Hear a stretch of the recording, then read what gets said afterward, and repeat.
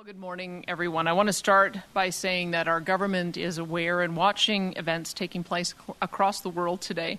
We're monitoring the situation in Alberta closely, following the terrorist group Hamas and their calls for acts of violence around the world today. And we ask for peace and safety in these very troubling times. Now, to the news of the day. If you believe in fairness, common sense, and the sanctity of the Canadian Constitution, today is a great day. We are extremely pleased with the Supreme Court of Canada's decision confirming the unconstitutionality of the federal government's Destructive Impact Assessment Act. This legislation, also known as the No More Pipelines Act, but I've been calling it the Don't Build Anything Anywhere Act, is an existential threat to Alberta's economy. It is already responsible for the loss of tens of billions of dollars in investment and thousands of jobs across the country in many economic sectors. Today's ruling represents an opportunity for all provinces to stop that bleeding, rebuild investor confidence, and attract those jobs back into our economies. And today, I am pleased to say that Alberta is once again open for business. The court ruled that the Act and regulations are unconstitutional and reaffirmed that the primary jurisdiction of non-renewable natural resource development is the sole jurisdiction of the provinces. And the court also ruled that they do not apply to activities that primarily fall under provincial jurisdiction, including conventional oil and gas, oil sands, hard rock mining, and other similar non-renewable resource development. These are substantial wins for the protection of provincial rights in our Constitution. The legislation gives the federal government almost unlimited power to intervene in the approval of virtually any major project or in any part of the country and for any reason. Businesses agree with us. 6 other provinces, as well as First Nations, who joined as interveners, NGOs, and Canadians from across the country who made their voices heard. And today, so does the Supreme Court of Canada. And we will continue to fight against Ottawa's unfair overreach that continues with their uninformed and unrealistic electricity regulations and oil and gas emissions cap. They will damage our economy, they will stifle development, they will erode constitutional rights, and they will ultimately harm all Canadians by putting jobs at risk and making life more expensive. Alberta will simply not accept being handcuffed by Ottawa's unfair overreach with another blatant attempt to erode and emasculate the rights of constitutional authority of the provinces as equal and sovereign orders of government. Today's decision significantly strengthens our legal position as we work to protect Albertans and all Canadians from federal intrusion into our provincial jurisdiction, and we will continue partnering with willing provinces, First Nations, and other allies in fighting unconstitutional federal overreach using any and all legal means available to us, and this includes potentially introducing a motion under Alberta's sovereignty within a United Canada Act. I would like to thank the provinces, First Nations, business groups, NGOs, and others who stood with us and stood for all Canadians. I would also like to thank former Premier Jason Kenney, who tirelessly fought back against federal overreach during his term as Premier. I hope that Ottawa will learn from this mistake. Now today, Minister of Environment and Climate Change Stephen Guilbeault and Minister of Energy and Natural Resources Jonathan Wilkinson responded to this historic decision, upholding the rights of provinces to develop their resources. They tried to position this as a win. It is not. They confirmed their plans to bring legislation back to Parliament to amend it. Clearly, they simply aren't listening. Guilbeault does not seem to acknowledge how badly he lost. And Wilkinson, I heard him say that he hopes that this is the last time that we end up going to court. Well, there's one way to assure that. They need to drop their clean electricity regulations, and they need to drop their emissions cap. That will be the way that we can assure that we can come to the table and work together. The entire reason we ended up in the Supreme Court was because the federal government acted illegally. They ignored the provinces, they ignored the Senate, and they ignored the many partners who have opposed this unconstitutional law all along, and creating the uncertainty that led to the withdrawal of projects like Teck's Frontier Mine that would have brought $20.6 billion in investment and thousands of jobs across the country. Enough is enough. It is time for Ottawa to stop legislating in provincial jurisdiction and work with us on shared goals. And that's why we call on the federal government to learn from the Supreme Court's decision that their ongoing efforts to seize regulatory control over the electricity grid and natural resource sectors of the provinces is unconstitutional and it's illegal. They do not have the right to thwart the economy, livelihoods, and future of any Albertans or any Canadians. Instead, we once again invite them to come back to the table in good faith and work with Alberta to align our mutual efforts on 2050 reductions targets for emissions and the development of our electricity grid and our world-class energy sector to make life better for all Albertans. We hope today's decision provides an opportunity for a reset in the ongoing federal-provincial discussions on these issues, because today we celebrate this important decision and we will continue protecting our Constitution, responsibly managing our resources, protecting the environment, and making life better for all Albertans and indeed for all Canadians. Thank you, and I'd be happy to take questions. Thank you. We'll start off with questions here in the room. We'll go with one question, one follow-up. If you want to make your way to the mic. And Emma, you have the floor. That person was tall. Hi, Emma Graney with the Globe and Mail. Now, specific to the Impact Assessment Act, Ottawa is planning to rewrite the law, as they kind of have to do now. What do you want to say to the feds about what it should do now, what it should put in the Impact Assessment Act based on the ruling? Well, look, I recognize that the federal government has jurisdiction over cross-border projects. I recognize that even though we have our differences on things like cross-border transmission lines and cross-border pipelines, we would like to see more of those approved, but I recognize that is their constitutional jurisdiction, and we have never attempted to override or suggest that they don't have the right to make those kind of decisions. Where they went so wrong, though, is they presumed to step into our jurisdiction by trying to make decisions on major projects that fall completely, 100% within Alberta borders, and which we have historically always had the right to make decisions over. So that's the part of the Act that needs to be removed. We'll continue to work with them on trying to get cross-border transmission and cross-border pipelines built, but they should not play cute on this. The federal government, or the Supreme Court of Canada, was very clear that the Constitution matters. The sections of the Act, Section 92, they should reread them again so that they can see that we have the exclusive jurisdiction over natural resource development and the exclusive jurisdiction over electricity development, and they should make sure that they honor that.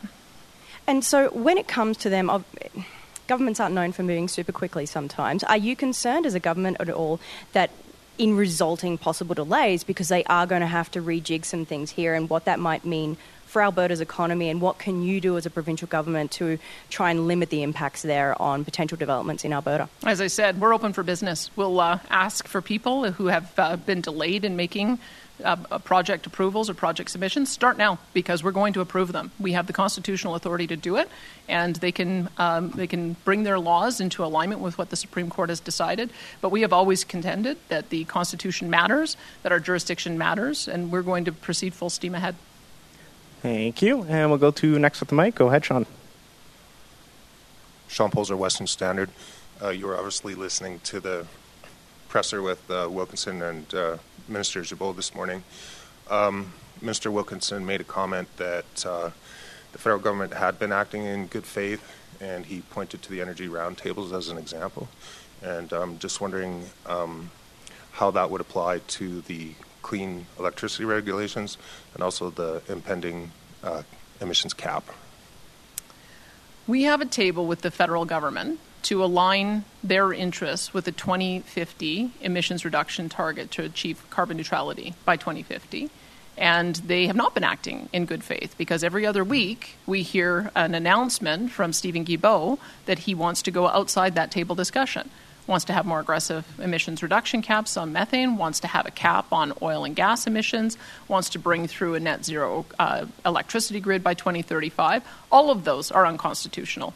They need to align themselves with our 2050 targets, and we're quite happy to work with them on that. And I think that this Supreme Court decision gives us the power to exert that at the table. So I'm hopeful that we can actually get back to the table in good faith, that they will rescind any public declaration that they want to proceed with those caps or the electricity grid changes, and then we can get back to working towards our shared goals. But I don't think that if they are trying to pretend that they somehow still have the right to proceed with those offensive pieces of legislation that are clearly in our jurisdiction, they're fooling themselves. It's illegal, and we're just not going to stand for it.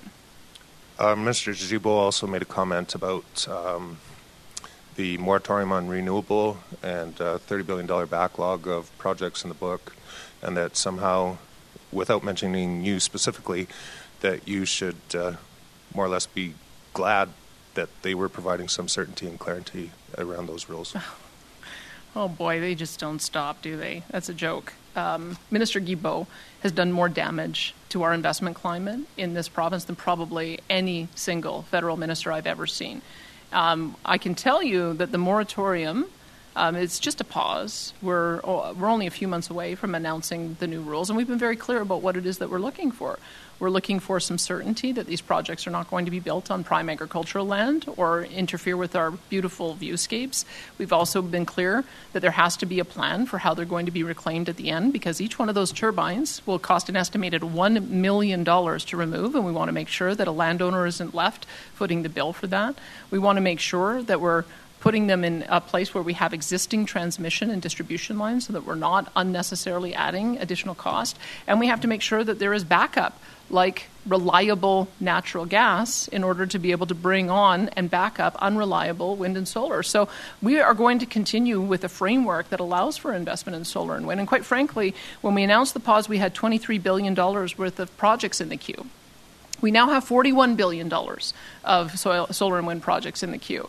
So that looks to me like people are still looking at Alberta. They're still excited about the opportunity. They're waiting for some clarity. They'll get that clarity from us because it's under our constitutional responsibility. We have the exclusive right, as the Supreme Court determined today, to exercise under Section 92, and that includes electricity, and that's what we'll do. Thank you. Thanks so much, Sean. And Jason, go ahead. Still morning. Good morning, Premier. Hi. I know it's not your name, but why do you call it the No More Pipelines Act? This ruling, and what you were talking about was things that are exclusively on provincial jurisdiction. Yep. Pipelines, generally speaking, are not. I mean, there are some, surely, but why do you use that term No More Pipelines Act? As you saw, I said that it has been called the No More Pipelines Act. That's how the former Premier used to refer to it. I called it the Don't Build Anything Anywhere Anytime Act because I was very concerned about the ways in which they were interfering in provincial jurisdiction. The boundary projects, they never had any constitutional authority over, and that includes transmission lines and pipelines that are solely within the boundaries of Alberta, and we do a lot of pipeline construction, but it was the major projects that I was most concerned. They wanted to interfere in SAGD, they wanted to prevent us from building highways, they wanted to prevent us from building power generation plants that were larger than 200 megawatts, and those are the sections that have now been rendered unconstitutional. So I'm glad to see that they found the right balance. They recognize that we have two orders of government with sovereign powers and exclusive jurisdiction, and acknowledge that exclusive jurisdiction on resource development and on electricity belongs to us. And when you talk about exclusivity, sovereignty, the Supreme Court ruling was pretty emphatic that exclusive domain is not really a thing in these projects because we're talking about navigable waters, migratory birds, species at risk. What to you constitutes a sovereign project that Alberta has exclusive jurisdiction over that cannot be scrutinized by the federal government? Well, I can tell you we need to build more baseload power, more natural gas baseload power. And those projects have been in the order of 800 megawatts to 1,000 megawatts. That's our exclusive right to be able to make decisions on being able to permit and approve those types of projects. I would say that if I want to build the highway between Grand Prairie and Fort McMurray, which is more than 75 kilometers of new road, that's within our exclusive jurisdiction in order to be able to develop. And I would say that if Tech Frontier Mine wants to put in another application, that's also within our exclusive jurisdiction to approve. Those are just three examples that I would give. If they're completely within our borders and we have the ability through our regulatory process to go through our own environmental reviews, then those are the ones that should stay with us. Thank you. And we'll head over to the phones now. Operator, could you please put through the first caller? Don Braid, Calgary Herald. Premier, could I ask you if you are today declaring that the 2005, 35 electricity net zero and the coming hard cap on emissions are simply null and void, invalid, you're not going to go with them, and that you perhaps will bring in a Sovereignty Act declaration? Well, I've heard Jonathan Wilkinson doesn't want to go to court, so it seems to me that they've got to withdraw them because they don't have the constitutional authority to impose them. And I have already said that they won't work in our province and that we are not going to be implementing them. We are in alignment on getting to carbon neutrality by 2050. I've talked with our electricity producers and talked to Pathways Group. They both believe that those targets of 2050 are achievable. That's what we've got to work towards. It's the federal government who keeps on intervening, and setting unrealistic, unachievable, and now patently unconstitutional provisions that we've been fighting against. And so I hope that they read this judgment in the spirit in which I believe the Supreme Court intended it and come to the table and work with us so that we can align on 2050 targets. And a follow-up, Don? Yes, thank you. The Fed seem to be suggesting that this is just a little bit of a legislative glitch, and they can come back in and with some amendments that make it just fine again, and then maybe we start going through this whole thing again. But what do you think this decision requires Ottawa to do, since it's not actually, I understand, a declaratory one, it's more of an advisory decision? What does it require them to do? Should they immediately stop all work on approving projects on private provincial land or by private companies and just release them from all these obligations? I mean, they don't just turn the lights out in Ottawa because of a court ruling. So what, practically speaking, does it mean, or should it mean, for people who've got projects in the works? Well, they need to remove the sections of the Act that are unconstitutional, that fall within provincial jurisdiction, and they can continue on the project's approval where they do have jurisdiction. They have jurisdiction over cross-border pipeline projects. They've got jurisdiction over cross-border transmission line projects. That's where they should focus their effort. But they should stop trying to micromanage our affairs in each province. So I think it's pretty clear what the court says is cross-border and therefore under federal jurisdiction, and what's completely within our boundaries, and therefore we take the lead on. Obviously, we have to work together on certain issues, navigable waters being one. But we also know from this court decision we've got the exclusive right to develop our resources, and that includes electricity, and we're going to be exercising that. Thank you. Operator, could you put through our next caller, please? Jasmine King, Global News. Hi there. With the UCP releasing their resolution for the AGM coming up in November, one of those policies includes obtaining the written consent of parents and guardians for changing the name or pronouns used by a student in school. Is the province prepared to use the notwithstanding clause to make this a law at all? Look, I support the grassroots process that our members are going through at the party. I'm really excited that we've got, I think, now 2,100 or more delegates, so it's going to be a robust discussion. We'll watch that. And the policy process is one of the measures that our cabinet and caucus use in making a decision. But we also confer with stakeholders, and we also talk to Albertans. And so I want to see how the debate goes, and then we'll make some decisions once we see whether or not it passes. And did you have a follow-up, Jasmine? No, I don't. Thank you. Operator, could you put through our next caller here, please? Lisa Johnson, Edmonton Journal. Oh, hi. Thanks for taking my question, Premier. You've pointed out and you've argued here that this ruling essentially sets up these projects as being exclusively under provincial jurisdiction. But in the decision, the Chief Justice said very explicitly, and I'm going to quote here, he said, "The fact that a project involves activities primarily regulated by the provincial legislatures does not create an enclave of exclusivity," end quote. In other words, while he said he wrote that the legislation was overbroad, the ruling doesn't give immunity to the province from federal law. Can you respond to that?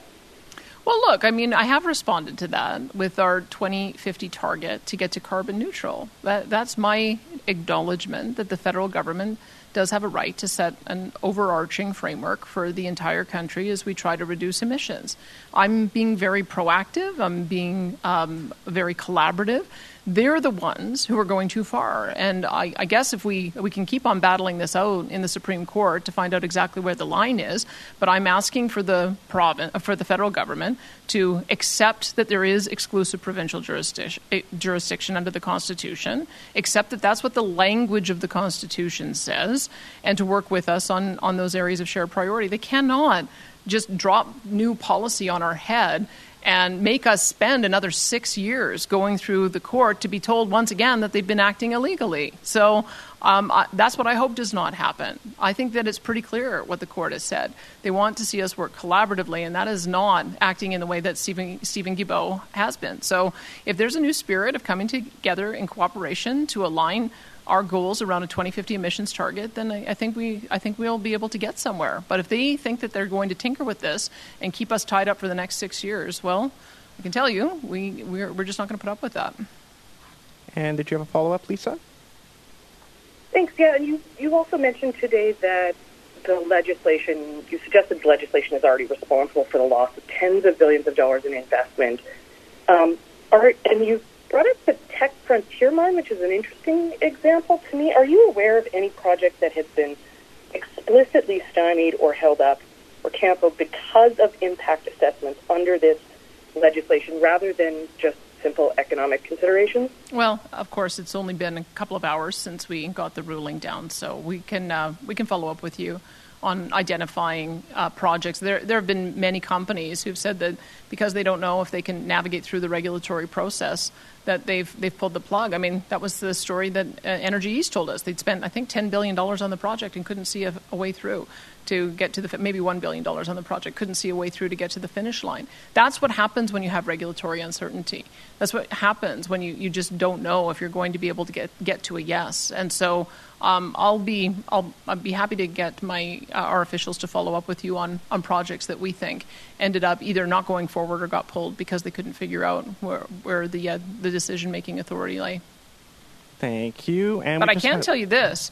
We have almost zero projects in the queue for natural gas. And that, to me, is a direct result of the federal government interfering in our market and creating uncertainty about whether or not such projects would be able to go ahead.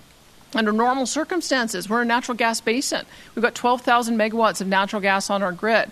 Why in the world would I only have 41,000 megawatts of solar and wind in the queue and virtually no natural gas? That is absolutely underscoring why nobody wants to invest in natural gas in our province. That is 100% because of the uncertainty that the federal government created from this act. So how many of those how many projects would be there if they hadn't created that uncertainty? I don't know if I can calculate that, but I know it would be a heck of a lot more than zero that we have right now.